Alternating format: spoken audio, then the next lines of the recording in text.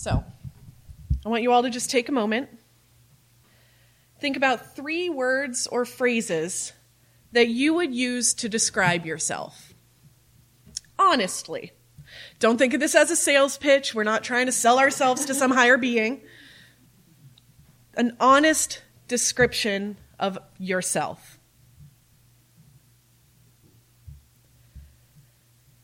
Now, take a look at the person to your left and your right.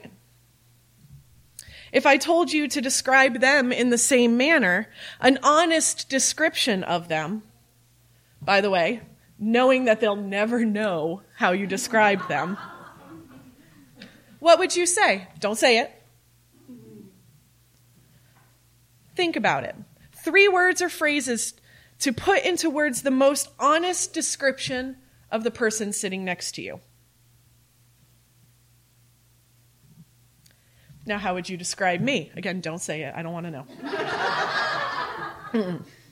Most of you know me fairly well. If nothing else, I've been the music director here for approaching 8 years. Long enough for most of you, I'd say, to form some sort of relatively realistic opinion of me.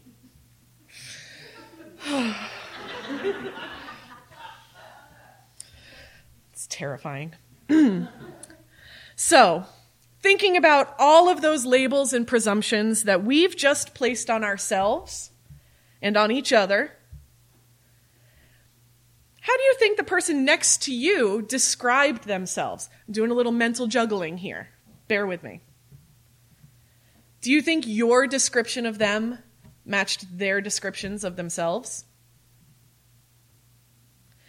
Do you think the person next to you gave you all positive characteristics when they were describing you? Or do they know that maybe you cuss a little bit too much sometimes? Or maybe you honk your horn too quickly in traffic?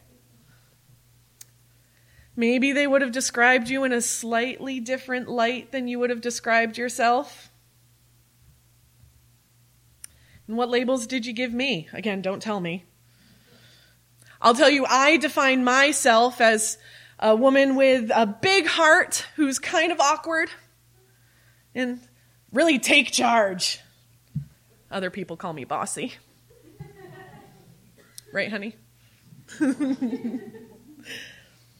So I'm willing to bet that all of our descriptions, if verbalized, don't verbalize them, if verbalized, would have been completely different than the way that we describe ourselves.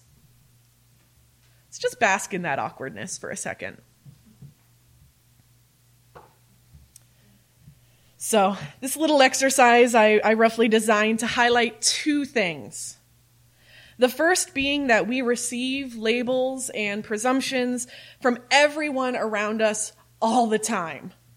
Whether it's sitting in these pews this morning, now you know everybody's judging you and labeling you. And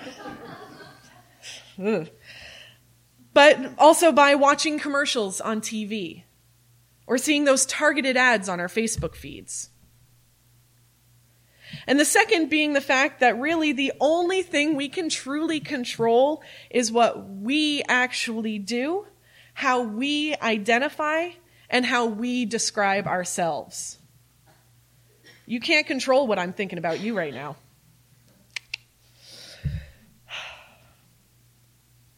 So I don't think any of you would have described yourselves in a way that you didn't actually believe, right? How you described yourself would be what you truly believe in. So why do we let ourselves in our day-to-day lives do exactly that? We let other people define us. Now, I'm not going to stand up here this morning and quote these inspirational posters from the break room wall, or read you that inspirational post from your third cousin's semester abroad roommate's Facebook, #real talk. Like if you agree. I think Peter Friedrich's friend Rose summed all of this up pretty well when she responded to his sage advice about being herself with, "Of course I've got to be myself. Everyone else is already taken." Just like, duh. Right? But then in practice, we still let ourselves be shaped by those around us. As humans, we naturally like to put things into silos. black and white, liberal and conservative, gay and straight, millennial and baby boomer. We've been talking about these labels throughout the whole summer. How we use these labels, both good and bad, to affect our interactions with one another. How labels may change our expectations of each other, and in some instances, from the position of dispelling those labels and highlighting our likenesses. But I'd like to challenge you to think of it from a different angle. One that encourages us to embrace those labels, however we'd like, and to use those to our advantage. Using our uniqueness, using our quirkiness, using our mundaneness to live our most authentic lives. And why is that so important? Of course, this is way easier said than done. And I don't have miracle advice advice that would make a path to enlightenment suddenly clear and precise. I'm not going to stand here and pretend that I have the answers as to how we do that. But what I can do is offer you some whys. Not questions, but reasons as to why I think it's so important and why I think that you should think so too. In order to be the best community that we can be, whether in the small scale within our church walls here, or on a larger scale in the communities throughout the world around us, as Unitarians, we can't be expected to follow our third and fourth Unitarian Universalist principles fully without first turning them inward on ourselves. Who knows the third and fourth principles off the top of their head? I got you, don't worry. Our third principle states acceptance of one another and encouragement to spiritual growth within our congregations.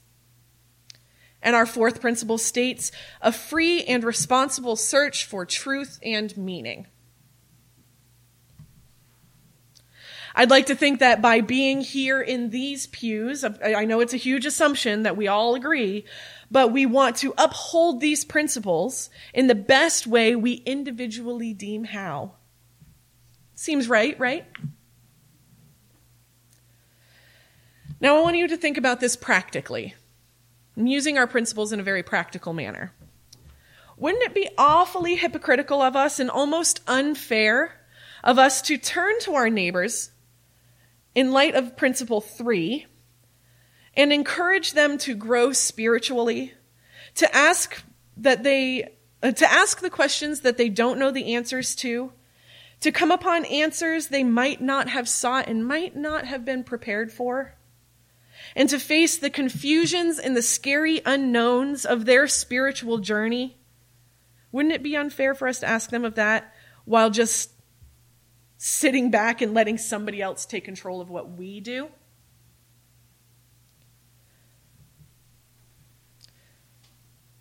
Can we ask them to follow principle 3? Can we truly encourage them if we're too afraid to take that risk on our own? That's really like pushing them into a pool and just saying, they'll figure out how to swim, when you don't actually even know how to swim yourself. How can you be so sure that they're going to know how to swim? Unless we first take that scary initial step, unless we face those trials and tribulations, unless we stick out our necks and ask those questions and face those scary unknowns ourselves, how can we truly and fairly encourage those around us to be risk takers and to grow? Now on to the fourth principle, a free and responsible search for truth and meaning. How can we say honestly that we are seeking truth and meaning when we let someone else define our lives, define what's right and wrong, and to define what's okay to do and not to do, how it's okay to dress, what's okay to sing or not sing? Something I know that I hear from media talking heads of all creeds and beliefs is that this side or that side are nothing but sheep. They're doing what they're told to do. They're following blindly because of this reason or that reason. I know I don't need to go into detail when I'm explaining that. I know each and every one of you has somebody just popped into your head saying those words, right? You heard a voice saying something along those lines with or without the word sheeple included. Well, isn't that exactly what happens when you let someone else define your truth and path? If you let someone else label you and define your path, then it's no longer a free and responsible search. It's a restricted, closed-minded, controlled view of life. So you can either be that person with everyone else, or you can decide that maybe that isn't the right way to go. Seeking your truth takes courage and determination. It takes a lot to break from the crowd to find your own way. Sometimes you end up in the same place in the end. Let's be honest. Sometimes you take a scenic route and you end up at the same location where you started. You get lost in the woods. You come upon a beautiful waterfall. You slip on a mossy rock. You climb up a boulder only to notice that down below is where you started. You've gone in a big circle. And that's okay. That's fine. Wasn't it fun getting there? Didn't you see much more? Didn't you learn so much more? So to live up to our fourth principle, doesn't it sound like we need to work hard to find our way instead of letting somebody else tell us how to get there? It at least sounds much more fulfilling.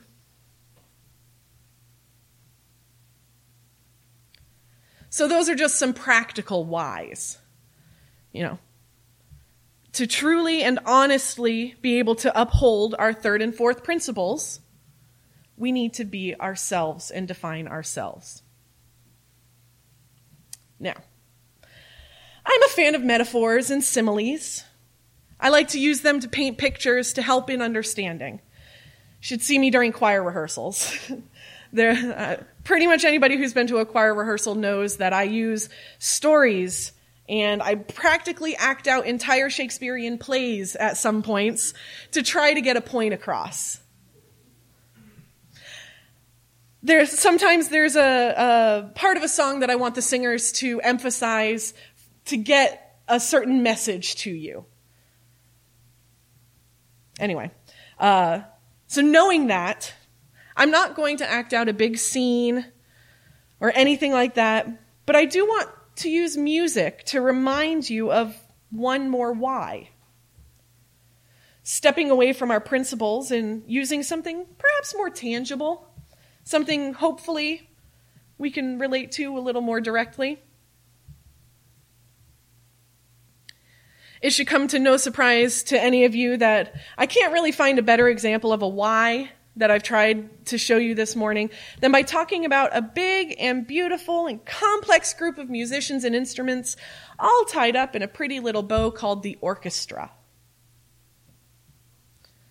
So an orchestra is defined as a large group of instruments. Thanks, Merriam-Webster. Different types of orchestras are made up of different types of instruments, different configurations and ratios, etc., etc. But for the sake of this example, we're going to use the general modern-day orchestra. It's made up of several different sections, which, in this example, I would like for you to think of in terms of the silos that we find ourselves divided into every day, from the people around us, from the media, online, anything. Think about all of our various silos that we're put into that I mentioned earlier.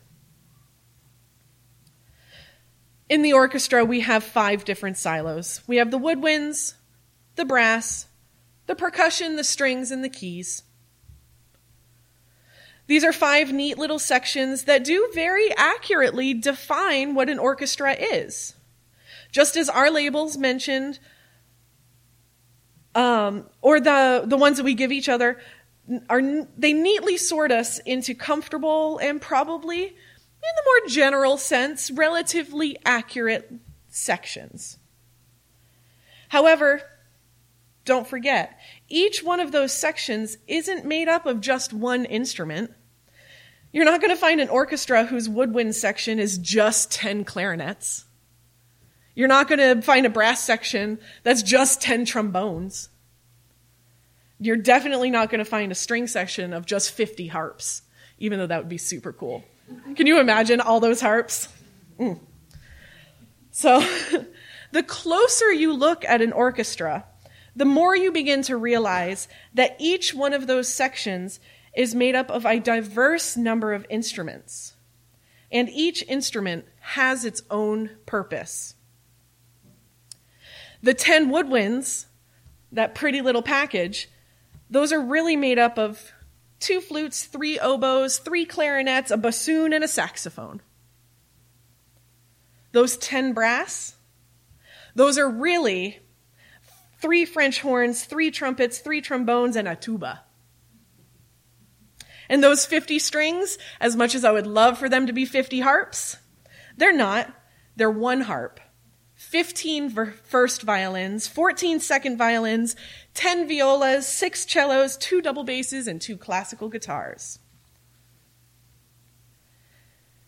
And then if you look even more closely, you would see that each one of those instruments is made up of principals or concertmasters, the leads, the ones who provide the tuning note, those who determine bowings, those who lead the entrances for their sections, those playing unique but not solo parts.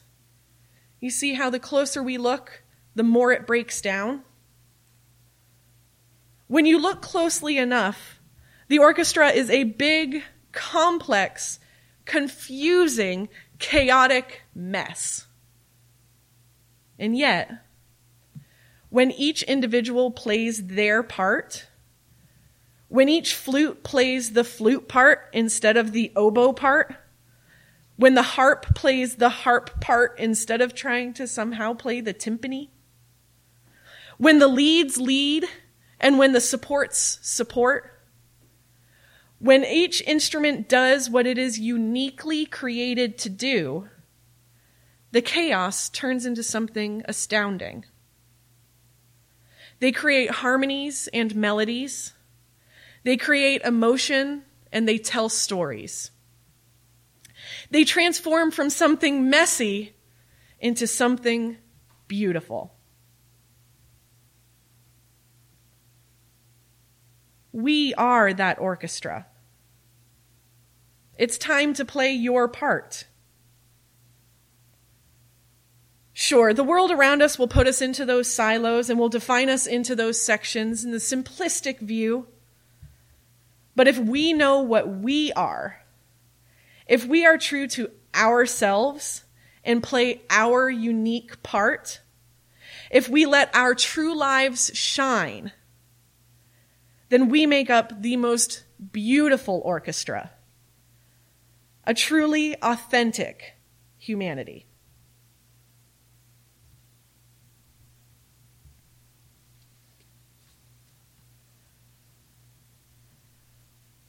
Please stand as you're willing and able and join us in singing hymn number 118, This Little Light of Mine.